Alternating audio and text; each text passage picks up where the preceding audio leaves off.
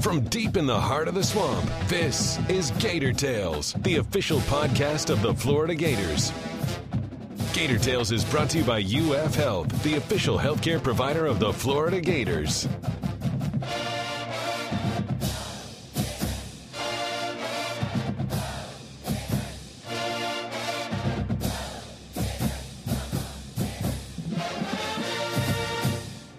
Welcome to Gator Tales. I'm your host, Adam Schick. After a suspenseful 4 weeks that saw one wild rumor after the next, Florida's coaching search came to a close with a familiar face taking the job. Former offensive coordinator Dan Mullen is back in Gainesville as the head coach of the Gators and brings with him a wealth of experience and pedigree gained during 9 successful seasons leading Mississippi State. On today's show, we'll hear all the details of the search and its impact on the future of the program from Athletic Director Scott Strickland. We'll also talk about Coach Mullen and Gator basketball with FloridaGators.com senior writers Scott Carter and Chris Harry, and get set for the NCAA volleyball tournament with head coach Mary Wise. But first, high-profile coaching searches are never easy, and there were no shortage of names bandied around for the Gators opening over the last month. Now that the smoke is cleared, we wanted to talk to the man who made the ultimate decision and discuss the process that led to it. So we spoke with Scott Strickland and began by asking how he landed on Dan Mullen as the right fit for the Orange and Blue. You know, Dan was a guy from the very beginning, checked a lot of boxes, was a natural fit. But because of where other schools were in their regular season relative to when we first started the process, we knew we had some time to really vet a lot of different potential options and make sure that we were going the right direction. So I had kind of sent word to, I know Dan pretty well, and I know Dan doesn't like dealing with that stuff during the season, which I totally respect. Mm-hmm. And I sent word that I would, because I just wanted him to know that we had an interest. And I sent word that I would like to talk to him after their season ended on Thanksgiving, the next day on Friday, just kind of have a phone conversation. So we spoke, and I told him that I had the FSU game the next day, and I said I want to call you back after that game. And he, to be honest with you, a lot of coaches are this way, but I know Dan has always been a guy that really, when the last regular season game is played, he's gone through a 12-game season, he's pretty spent. I knew he needed some time to process, so I called him back within 30 minutes at the end of our FSU game on Saturday and had another conversation. I said, Dan, you're the guy that I think we'd be perfect for this, and we'd like to talk to you about being the guy if this is something you'd be excited about. And he was obviously really excited. And we talked for a little bit. He hung up and called me back shortly thereafter and said, I'd love to do it. Let's figure it out. So it was his energy and enthusiasm for this job was exciting to me, and kind of reaffirmed that not only did he check a lot of boxes, but he checked the most important box, which is he wanted to be a Florida Gator. And when you stood up at the press conference on Monday, your confidence in him being the right guy was abundantly clear. So you just touched on it there for a second, but I'm curious, a little bit more in depth, what makes you so confident that he is the right man for this job? Well, I saw it up close in person for several years. Starting with the attention to details, the way he conducts his strength and conditioning program starting in January, which sets the standard for discipline and accountability and toughness and competitiveness within the program.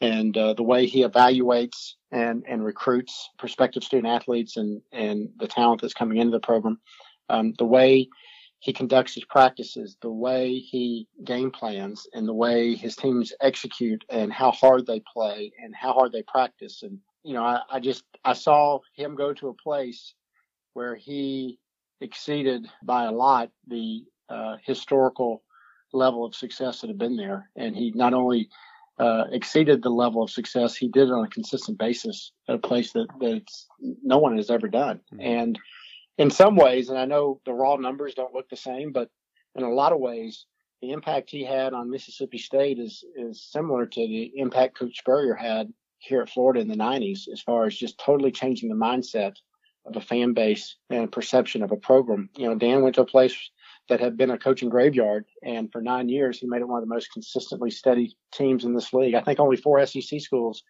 have been to a bowl game each of the last 8 years. One of those is Mississippi State. Wow. Think about that for a minute. And he did it by recruiting the right kind of young people, by holding them accountable, by putting structure and discipline in place, by putting a really good staff together, by creating a lot of energy and excitement in the fan base because of the way he interacts with them.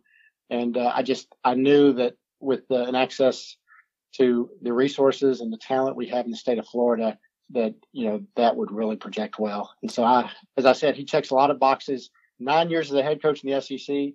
Obviously, he was here for 4 years on Urban Meyer's staff as the offensive coordinator and was part of 2 national championship teams.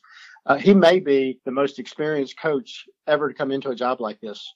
If you look at his background from a experience as a head coach in the SEC and also knowing the institution, it's a really rare combination, and I think the Gators are going to benefit from it. One of the things I thought was interesting in your comments on Monday was you talked about among the things you used during this process was some of the advanced analytics that you looked at. Can you talk about what that means exactly and how that influenced the search?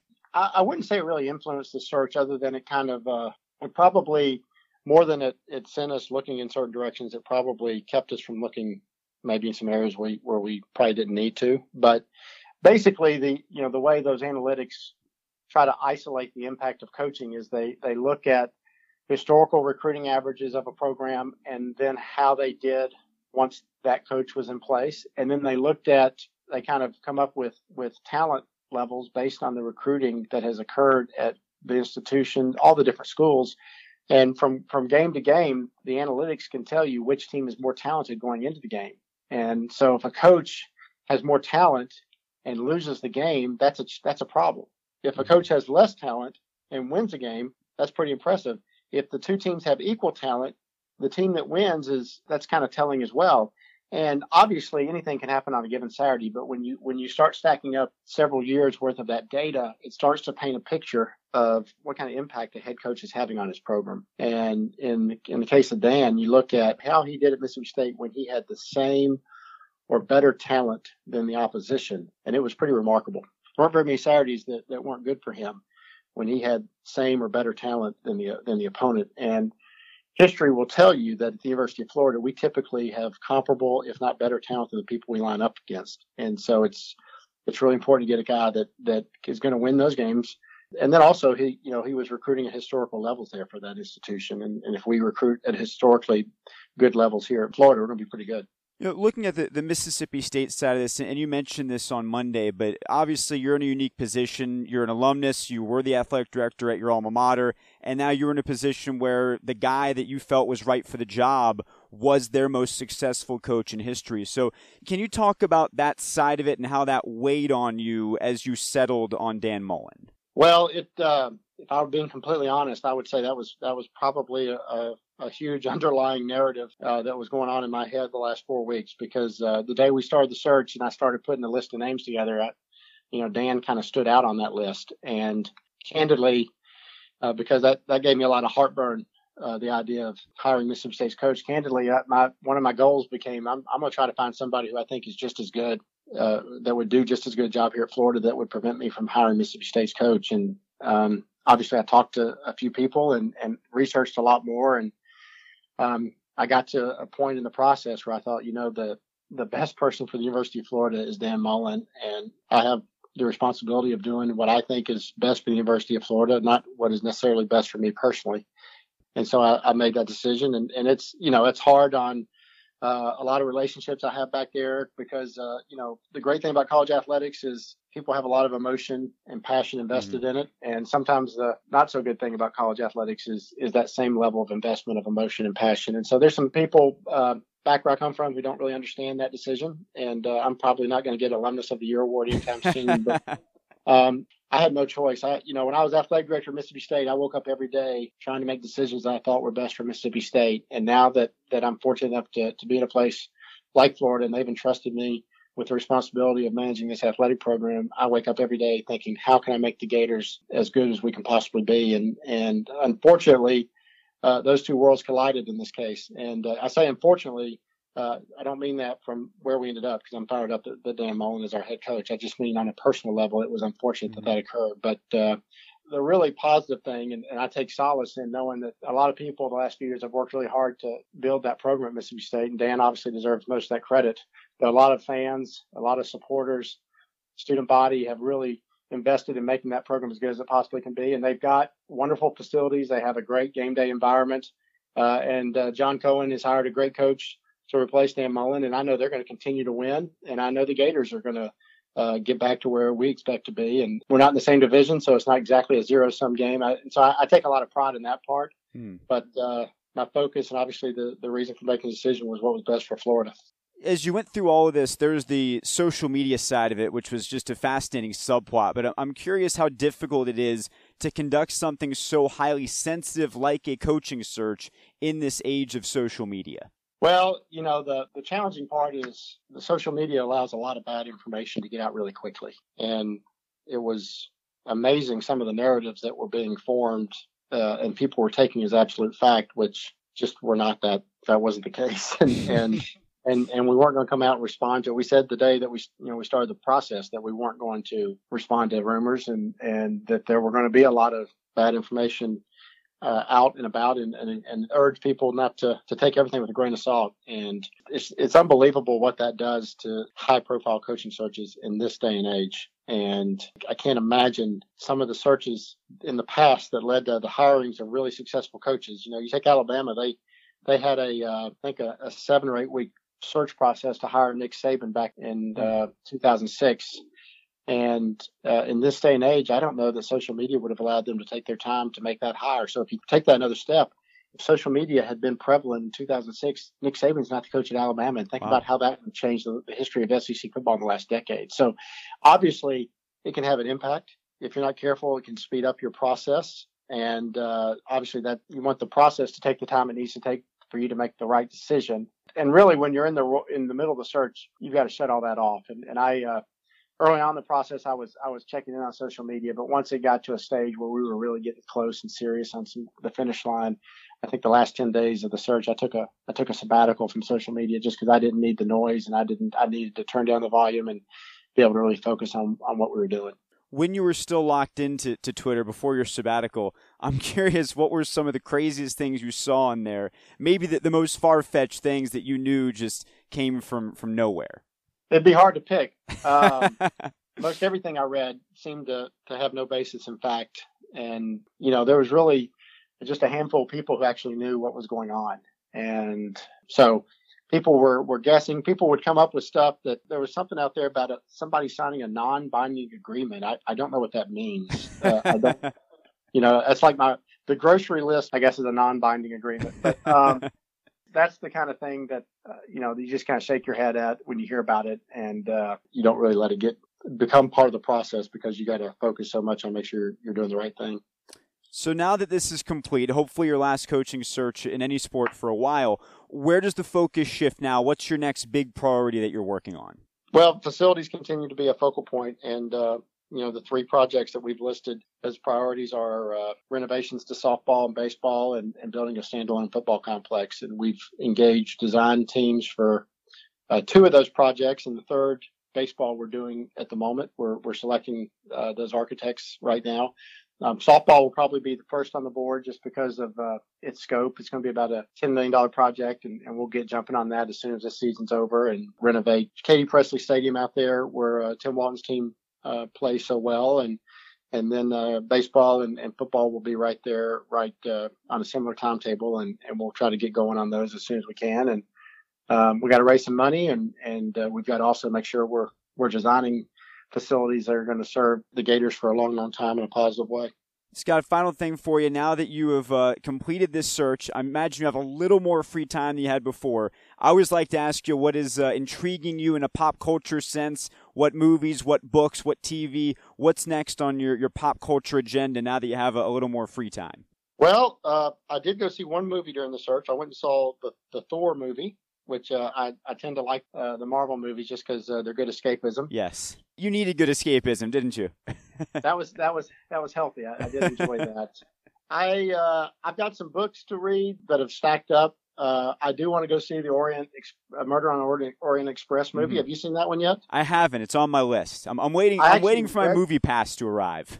I read the book, so now I kind of want to see the movie, and so I got some movies to catch up on. I'll see the new Star Wars movie, obviously, and I'm sure there'll be some others. The holiday season, I'll have some time on my hands that I'll get a chance to watch and catch up and unplug and recharge and be ready to go once January rolls around. Well, Scott, congratulations on hiring Dan Mullen. I know Gator fans are very excited about the future of the program, and trying to relax a little bit now and dust off your shoes a little bit, okay? All right. Thanks so much. At the same time the coaching search was wrapping up on the East Coast, the Gator basketball team was on the other side of the country putting on a dazzling offensive show at the PK80 tournament in Portland. We wanted to get Chris Harry's perspective on a phenomenal showing by Mike White's team that came up just short of a title, but first got both his and Scott's impressions on Dan Mullen coming back to Gainesville. To me, you look at the way his track record is, and it speaks for itself. What he did at Mississippi State, once I realized he was the guy, and you started kind of studying him, and you see a program that won 32 games in the 8 years before he got there, and won 69 in the 9 years since he was there. I mean, he totally turned around the program. That's a 180. I mean, more than doubled its wins, won 5 bowl games. Got that program to number 1 in the nation in 2014. And so obviously he fit that box as having success as a head coach in the SEC, which, was one of Scott Strickland's, boxes, as he likes to say he wanted to check. But I think he maybe more than anything else, his history with the Florida program, I don't think that can be underestimated. He's been in the program. He knows the culture. And basically, on his way from the airport the other day, one of the questions was, what is it that you took from Florida the first time that can help you this time? And he says, there's nothing that I'm going to be doing today or nothing around the fan base or the expectations that will surprise me. I've been here. I know the place.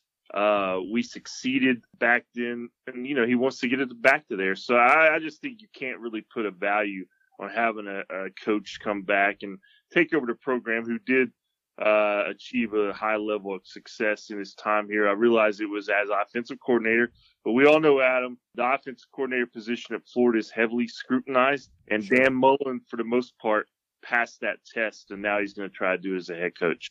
I don't know. I can say a whole lot more than what Scott just said. I mean, when you win the way he did at Mississippi State, you obviously can coach, because that's one of the toughest jobs in the Southeastern Conference, if not the toughest. Recruit people to Starkville and to get them to number 1 in the country, to develop a quarterback like Dak Prescott. So, yeah, and the ties. I mean, he comes back here. He's flashing his national championship bling.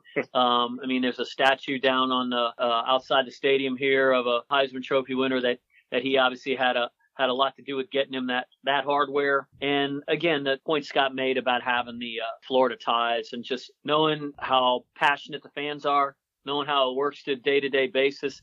And now once he has a built-in resource in terms of transition with Scott Strickland, because obviously he was with Scott at Mississippi State. They know each other. They know how each other works, know how each other thinks. He isn't a guy who is already wondering, what improvements are going to be made to the facilities. Scott was able to explain to him about the facility plan, the $105 million capital improvement initiative that's on the board. So he's going to get a standalone football complex down the line. And obviously he hit the ground running. He's on the recruiting trail. He's already doing the stuff that a coach does now. He has to get his house in order, get the coaches he wants in here. That's a transition, obviously. But all in all, Scott Strickland said it best. Certainly they considered other people, but at the end of the day, Strickland said at the press conference, this was the best guy and the best fit for Florida of the people that they thought about, and they got their man. And certainly if you watched Dan Mullen's press conference, which I did, I was on the other side of the country with the basketball team, but this guy was obviously very, very excited to be a part of the Florida program now and to be back here. As he talked about his vision for the program and especially for the offense and quarterback development, what stood out to you about that part of his plan and why that should excite Gator fans moving forward? Well, I think mostly, Adam, I mean, he's had success in developing that position. You can go all the way back to his days at Bowling Green as Urban Meyer's quarterbacks coach. And then he gets to Utah and, helped develop Alex Smith, who all these years later remains one of the NFL's top quarterbacks. We know at Florida what he did with Tebow, and also played a role in recruiting Cam Newton here, although that obviously didn't work out in terms for the Gators. But I think we can all say Cam Newton's been a successful quarterback. Yeah. And then, of course, like Chris mentioned, Dak Prescott and Nick Fitzgerald at Mississippi State. So that's 4 different spots. His last 4 spots, they've all had success at the quarterback position. We all know that in the last 8 years since Tim Tebow left, Florida has had they've been grasping at straws there. They've had moments, but they haven't had sustained success. And I think, you have to have a consistency at the quarterback position, Adam. We all know that, to win big especially. And that's something that Mullen has had over his career. And that's a big reason why he was able to have that good run at Mississippi State, because he always had good quarterback play. And one thing that he did mention specifically about developing quarterbacks, he still maintains contact with guys like Prescott and Smith, and they're picking each other's brains constantly. Like, what are they learning now in the NFL from their coaches there that maybe he can teach his guys at this level? I found that interesting. And, he's nicknamed the quarterback whisperer by some media. That's kind of fits just because he's had that success, and we'll see how it translates here. But, his track record's pretty sharp. Throughout this process, we've heard people say, well, we need to make Florida football fun again. And it's interesting because if you think about it, when Dan Mullen was in Gainesville, that was a time when Florida football was fun. And now it's tying the current administration back to the past and back to those players who were part of such a great run for Florida. Not just Tebow, but you're hearing from a lot of other guys who were part of that run. Guys like Joe Hayden. You can drop a lot of names. So what do you think the significance is of that, of being able to bring back some of those players that tie to Dan Mullen and to such a successful part of Florida football history? I think he referenced that in his news conference, and what I saw was a lot of positive responses on social media about it, whether you're talking about James Bates or whether you're talking about Johnny Rutledge, a guy who was here in the 90s with the Spurrier championships and what have you. That's big to guys. When Steve Spurrier got here as ambassador last year, he talked about how important it should be to get the old guys back, the former players. Jim McElwain wanted to start doing it more last year, tried to make that a priority. He even hired a guy who was in charge of, updating connections with former players. I think that's something that really needs to be done, especially when you're talking about, the last 27 years or so, the 90s and then the Urban Meyer era and everything. People cherish those times. And there's a connection with the championships and a connection with success that can't be understated. I think Dan Mullen is going to be someone who's going to be real receptive to obviously bringing guys back and having them at practice when possible and what have you, and maybe getting them to booster clubs and that kind of thing. So always a good thing. I think the best programs do that. They don't shy away from their past history. Some coaches might be intimidated by the past.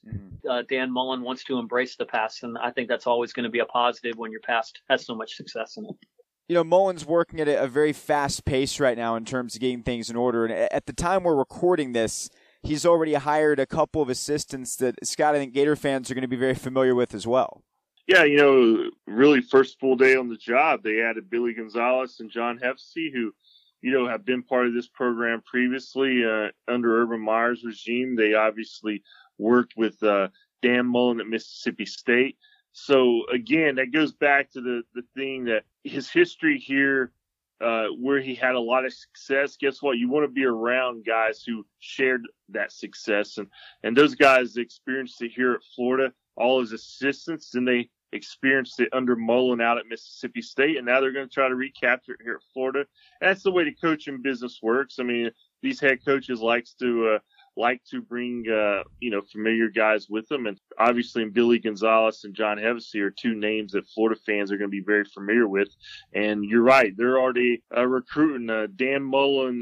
Follow him on Twitter. You're already seeing some pictures of him out there with some recruits. He mentioned that in his press conference, they got to get back to recruiting first and foremost. We all know that is the lifeblood of the program. It's an area that I think the Gators have maybe lacked some in the last couple of years, and that's why you saw what happened this year, even though they had some misfortune also. But the depth just maybe hasn't been there, and Dan Mullen recognizes that and is going to get out there and try to rebuild. And one of the reasons for the speed with which this is happening is because of the early signing period, which is new this year. So Can you talk about how that factors into the timeline here? Yeah, for the first time, the December National Signing Day period, December 20 through 22nd, you got a 3-day window there where for the first time, recruits can go ahead and sign and get that checked off before National Signing Day. So obviously, in this specific case with Mullen, there's a lot of uncertainty there. He's got guys that they've already got committed at Florida, but which of those guys were really going to be committed enough to sign in December? He's probably looking at some guys at Mississippi State maybe that to bring to Florida, or those guys you can get signed early. So there's a lot of uncertainty there. That's why you're going to see not only Dan Mullen, but coaches all around the country. I mean, it's going to be a very active December for these guys until that early signing period happens, because you can add some players right away that maybe helps you take a different approach from that period until National Signing Day, because if you have a few guys signed, especially maybe in key points of emphasis or positions of emphasis, then you can focus on other guys until signing day. So it's going to be interesting, really, to see how that impacts the sport this year, Adam. I think also the other thing is if you got a guy committed and he's maybe on the fence now because Dan Mullen's the coach, he's going to know, well, I don't want to sign earlier. Okay, well, this works two ways now. Yep. So now we're going to dive back into the pool, and will that scholarship be there for you down the line? So it's something that both sides are going to have to think about. And I think it's a fascinating and unique dynamic, given that this is the first year. We'll see how that all plays out, but it's certainly unique because of the switchover in the coaching situation. Okay, so we'll obviously keep tabs on football here in the next few weeks, and there's going to be a lot more to report. We'll be on top of all of that for you guys.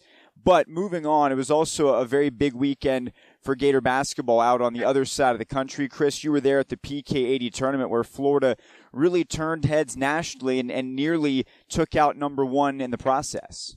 Yeah, and probably should have taken out number one.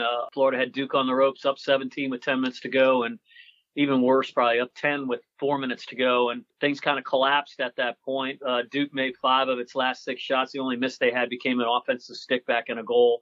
And Florida missed 5 of their last 6 shots, turned the ball over 3 times, missed the front end of a 1-on-1, just didn't finish the game, and certainly left Portland, as well as they played and as much respect as they certainly gained nationally from the people that were there and the people that were able to stay up and watch the games. They really felt like that was a missed opportunity. I don't think they went away from that saying, we were so close. They went away saying, no, we should have won this game. That's a good thing. It's something they can learn from, something they can build on. But having been there, it was a high-level, incredible event, Adam, with a lot of great basketball teams. And we're sitting here talking about the Duke game, but the Gonzaga game was about as pulsating and scintillating a basketball event as anybody could have possibly seen. It was high intensity. The atmosphere was fantastic. It was pro Gonzaga times 20. And Florida was able to endure that game, answer at just about everything Gonzaga did. And Gonzaga, did the same to Florida until the Gators were able to win that game, 111-105 in double overtime. And just a fantastic showing, whether we're talking about Jalen Hudson and certainly a Chris Chiozza, put his name out there in a way that it had not been there, even in light of the shot he made at Wisconsin. I think people now know that Chris Chiozza is one of the best point guards in the country, someone not just known for his speed, but someone who can do a lot of different things, including rebounding the basketball, because he just had everything on display in those last 2 games. And I think a lot of people now respect Florida and look at Florida in a completely different light. All you need to know is they were 7th in the country. They lost that game to Duke, and they moved up to 6th in the country. There's so many people that are now paying attention to what the Gators are doing. I guess the question, Chris, from what you've seen and the makeup of this team, I mean, is this a top 5 type team? Are they going to continue doing this all season long, or did they just have a great weekend where they were making a ton of shots? They're a really, really good basketball team, and I don't know if I can put a 5 label on them or a 10 label on them. Just know that they're going to be in contention for the Southeastern Conference Championship. They're going to be in contention for a very high seed in the NCAA tournament. You're talking about a team that now has 4 guys, who have scored 26 points or more, 3 of them 30 or more since last March. How do you defend that? Those are Golden State-like numbers. Jalen Hudson had 35 against Gonzaga. Igor Kolochev had 34 in a game earlier this year. Kayvon hung 35 on Wisconsin last year, a really good defensive team in Wisconsin in Madison Square Garden in the Sweet 16. And Chiozza went, I think it was 26, 6, and 11 in that game against Gonzaga. So we haven't talked about DeAndre Ballard, who has flashed some stuff. We haven't seen the best out of Keystone, obviously, yet. And Kavarius Hayes is certainly somebody who the Gators need more from in that front court spot. But how do you defend this team? Okay, not everyone's going to have a Marvin Bagley or a Jonathan Williams to dump the ball into the low post. Mike White, going into the season, was kind of hesitant to go so small. But now he sees what small ball can do with this personnel that he has. I think it's something that he's going to lean on mightily. That could change some in the event John Igbunu gets back into the SEC season. That's, his return is projected sometime in January. I don't know exactly when in January, but this team right now is one that, who do you concentrate on the most? You have to go in trying to take something away, but Florida will have answers offensively. The best way to probably beat Florida right now is to have a really big guy down in the low post and get the ball inside, but not everybody, like I said, Marvin Bagley is a different animal. I mean, he went for 30 and 12, I believe, in that game, was virtually unstoppable. He actually missed a few layups and stickbacks that he probably would not miss on a normal occasion. But Florida obviously acquitted itself very well, and Mike Krzyzewski said after the game that may be the best team they'll face all season.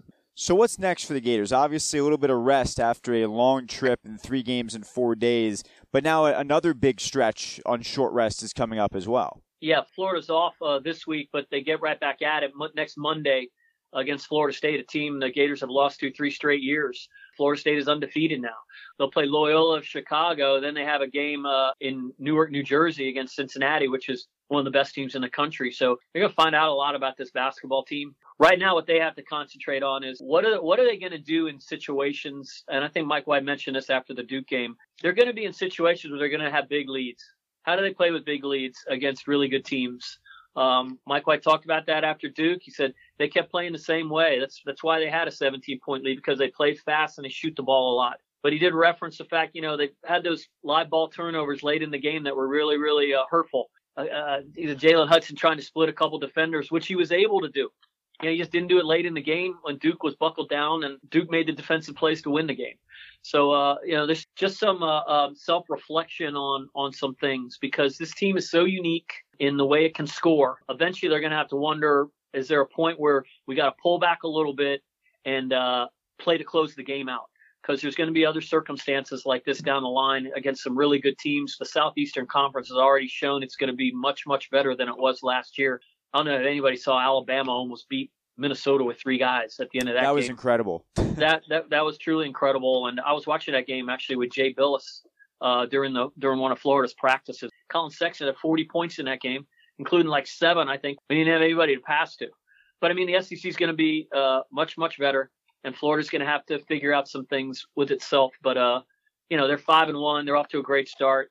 And they're going to be a very, very exciting team to watch as the season progresses. All right, let's jump into our PAT, which is going to be about the college football playoff, which is a serious point of contention at the moment, especially with people who are upset that Alabama is sitting at number 5 in the rankings and are looking to jump back in, assuming there are any upsets happening this weekend. So what I would ask you guys is, not knowing yet what's going to happen, if there is an upset in that top 4, should Alabama be the next team into the playoff, despite not even being the champions of the SEC West? Adam, I really do believe they should be. I just look at, is there any team in the top 10 or in this conversation, if you asked a coach, which team would you really not like to play against in the Final Four playoff? And guess what? I'm going to guess Alabama is going to win that poll, just because it's Nick Saban, his group.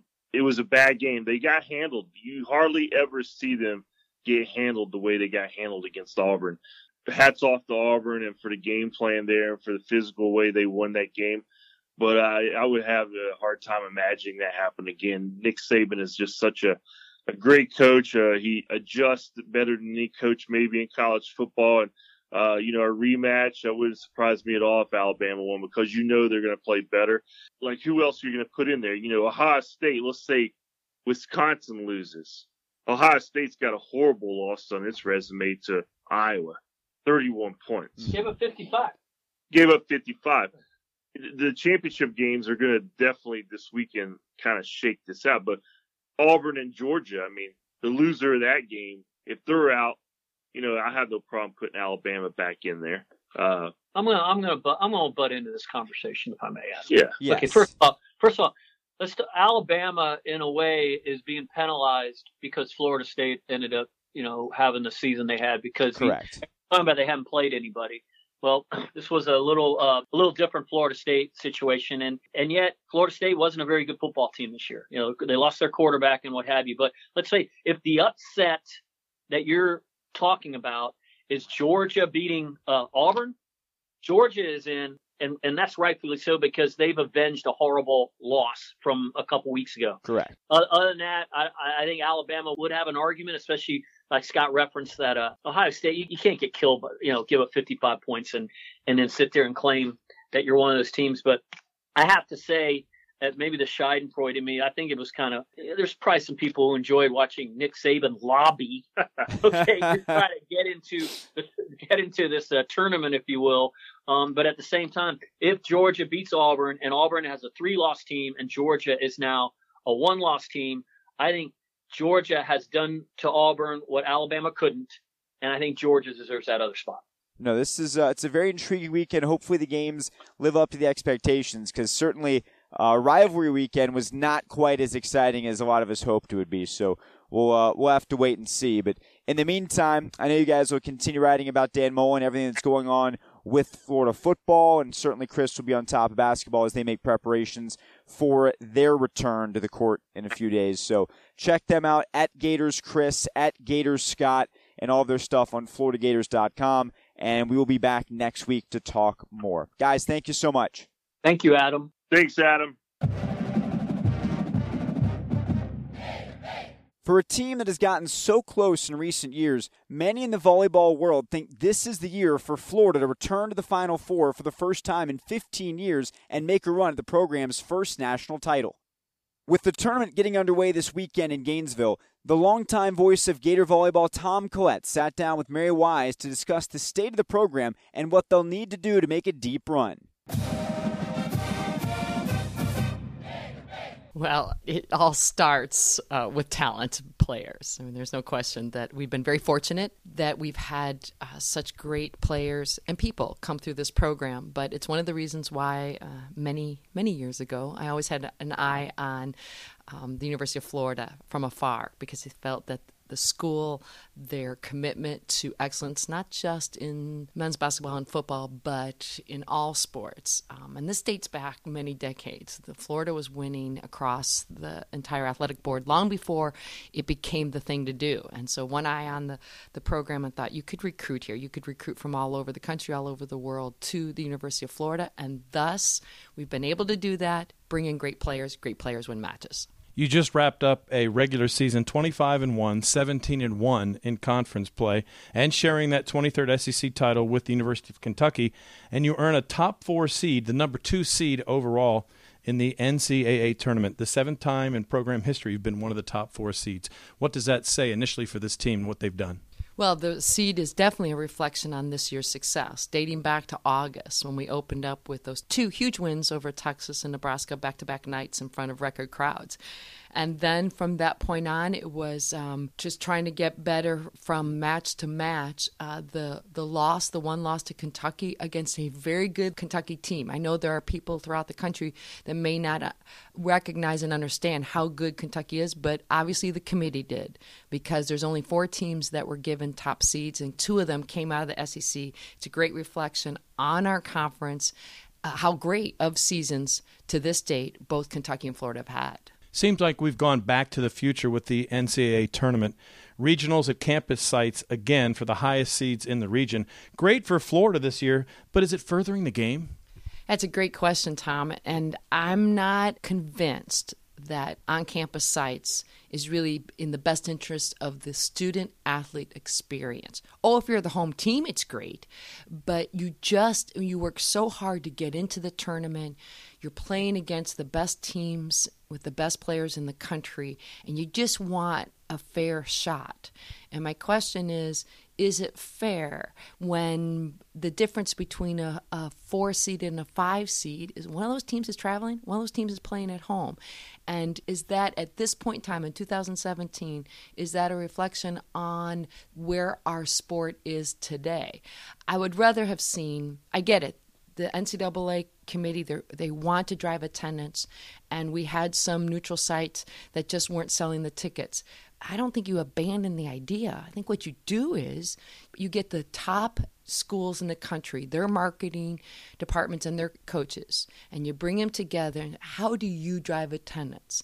And you put the ideas together. Then you put some money into it. And I guarantee you, I'm convinced we could sell out neutral sites. You just got to work a little. It's like everything else. Nothing comes easy. You got to work at it. We can make it happen. Our sport has become so popular around the country. It has been around the world for a while, but it is around the country. We could sell out. You just got to get somebody to care.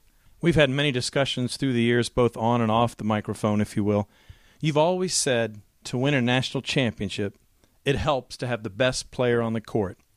Ramat Al-Hassan, SEC Player of the Year, 3-time All-American, certain to be named for a 4th time. Only on the court for 3 rotations. Does she qualify? She definitely is in that mix, Tom, to be one of the best players in the country. You're right. We've said that for years. The difference was there just weren't that many Player of the Year candidates around the country. You're looking at a couple players, 2 or 3 maybe, but our sport has evolved it's much closer to like where men's basketball is, that even the non-Power 5 conference, those teams have elite players. And in volleyball, similar to basketball, really it just takes one who can completely change the dynamics of a team. For us, Ramat, even though it's only 3 rotations, how she can affect a game both with her attacking and her blocking is so unique. Her numbers, these are once-in-a-decade type numbers. We knew when we recruited her she had a chance to leave her mark all over the record book. That's exactly what Ramat has done. Now our goal is to make her career last as long as possible. As we look at this Gator team heading into the NCAA tournament, the big dance, your middles, the aforementioned Ramat Al-Hassan and Rachel, have been consistent point producers all season. Rachel making a big step in her sophomore year. Shina now on a hot hitting streak. Carly, very low error recently, playing her best volleyball as a senior. How do you like the Gators' chances to advance deep into this tournament? Well, we're going to need every one of those players plus our libero, CK, and the combination of the freshman and sophomore class that are playing in the L2 position. You know, Tom, this is the first time at Florida that we've had a team that arguably its defense was further ahead than its offense. We've always been kind of an offensive juggernaut. We just haven't had some of the pieces to be an elite defensive team. I think to do that, you've got to have great servers. And we've got some very good servers. I would love to have our good become very good and our very good become great over the course of the next few several matches. And then you got to be elite blocking. That we are. And you got to be just scrappy, hard-nosed, gritty defense. Well, nobody embraces that more than our libero CK. Knope, in terms, she's playing with a broken hand. I mean, what does that tell you about her grit? So defensively, I think there's some really great things you can do. But when you play against the best, and in the NCAA tournament, you got 64 teams that have all had great seasons, or in some cases maybe just a great run at the right time, is that the differences between teams are so small. You got to be consistent in your side-out offense, and then you got to get points where you can, and our defense will allow us to do that. 2 words that I can think of that describe this season. You've said a lot of words already: ferocious, gritty, determination. To me, versatility and depth, 2 trademarks of this season. Be ready when you're called, whether it be the 5-1 or the 5-2, different options at the 0-2 spot. Address that. It's really one of the things, as you described, that has made us so successful is the depth, and even the depth of the players who may not be getting court time, but they make us better in practice every day. I look at what has been a mainstay of this program for quite some time, the middle blockers, and that obviously Rachel and Ramat are getting the playing time, but there are two players in Taylor Kellum and Darielle King that are working so hard every day to make those other two better. And it's the combined effort of those four. Are the depth of our 6 backcourt defensive players, or the number of outside hitters, and the 4 of them, and how closely they work together. So it's a team with a lot of talent, players that have helped each other get better, embraced their role, and accepted that you don't know when your time is going to come, but a la Morgan Greer in the last SEC match of the year for SEC title, Morgan comes off the bench and hits over 400, a player who did not get any playing time early on, but kept chipping away at her game and working so hard. That's the story of the 2017 Gator volleyball team. Still a lot of volleyball to be played in the postseason, but when you reflect on the regular season, only one loss on the year, at home against Kentucky, which we alluded to earlier, which the Gators then avenged in Lexington in one of your signature performances of the season. How did that win propel you now for this stretch towards the tournament, winners of 11 straight? Well, we have used actually both Kentucky matches as great learning experiences. The first time we're understanding that a team that is that talented, we just didn't have an answer for the speed of their offense, how often they were in system, but we had the 2-week period, and we addressed the second time we played them as it's an NCAA match. I would have hoped that Kentucky be a top 4 seed, but I wasn't convinced it could actually happen.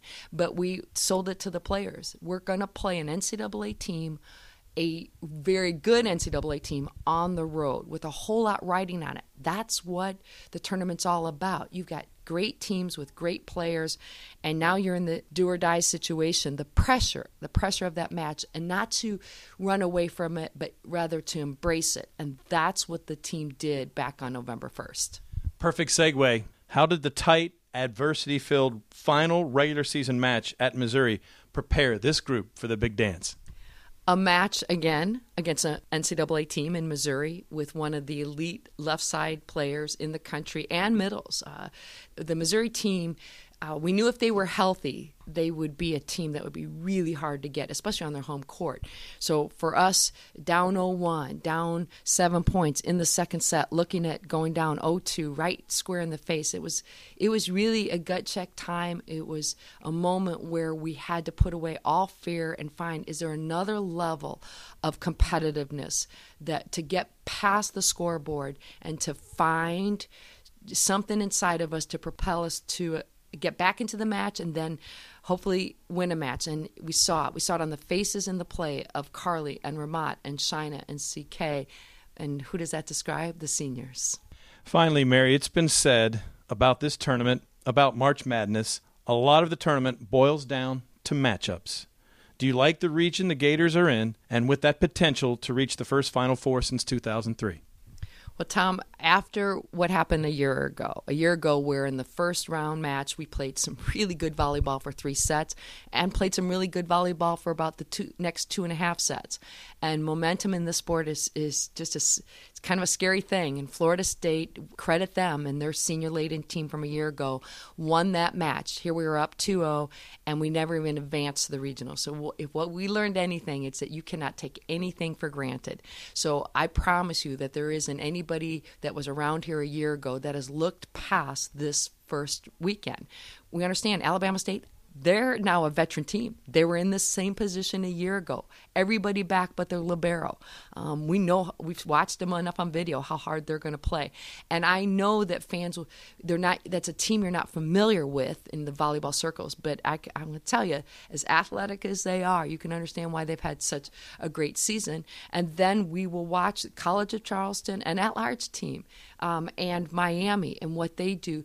It's where we are in women's volleyball. I think any coach would tell you, you just cannot get past the next match at hand, because this is not your mother's or your grandmother's volleyball anymore. It is both the best of our game and the part that'll drive coaches crazy is the parity. Mary, thanks so much for sharing some of your time with us, and good luck in the NCAA tournament. Thank you, Tom. And that's going to do it for this week's show. If you haven't already done so, be sure to subscribe to Gator Tales in the podcast app of your choice, and please leave a review to help us continue to grow. We'll be back next Thursday with an all-new episode, so don't miss it. Until then, I'm Adam Schick, thanking you for joining us on Gator Tales.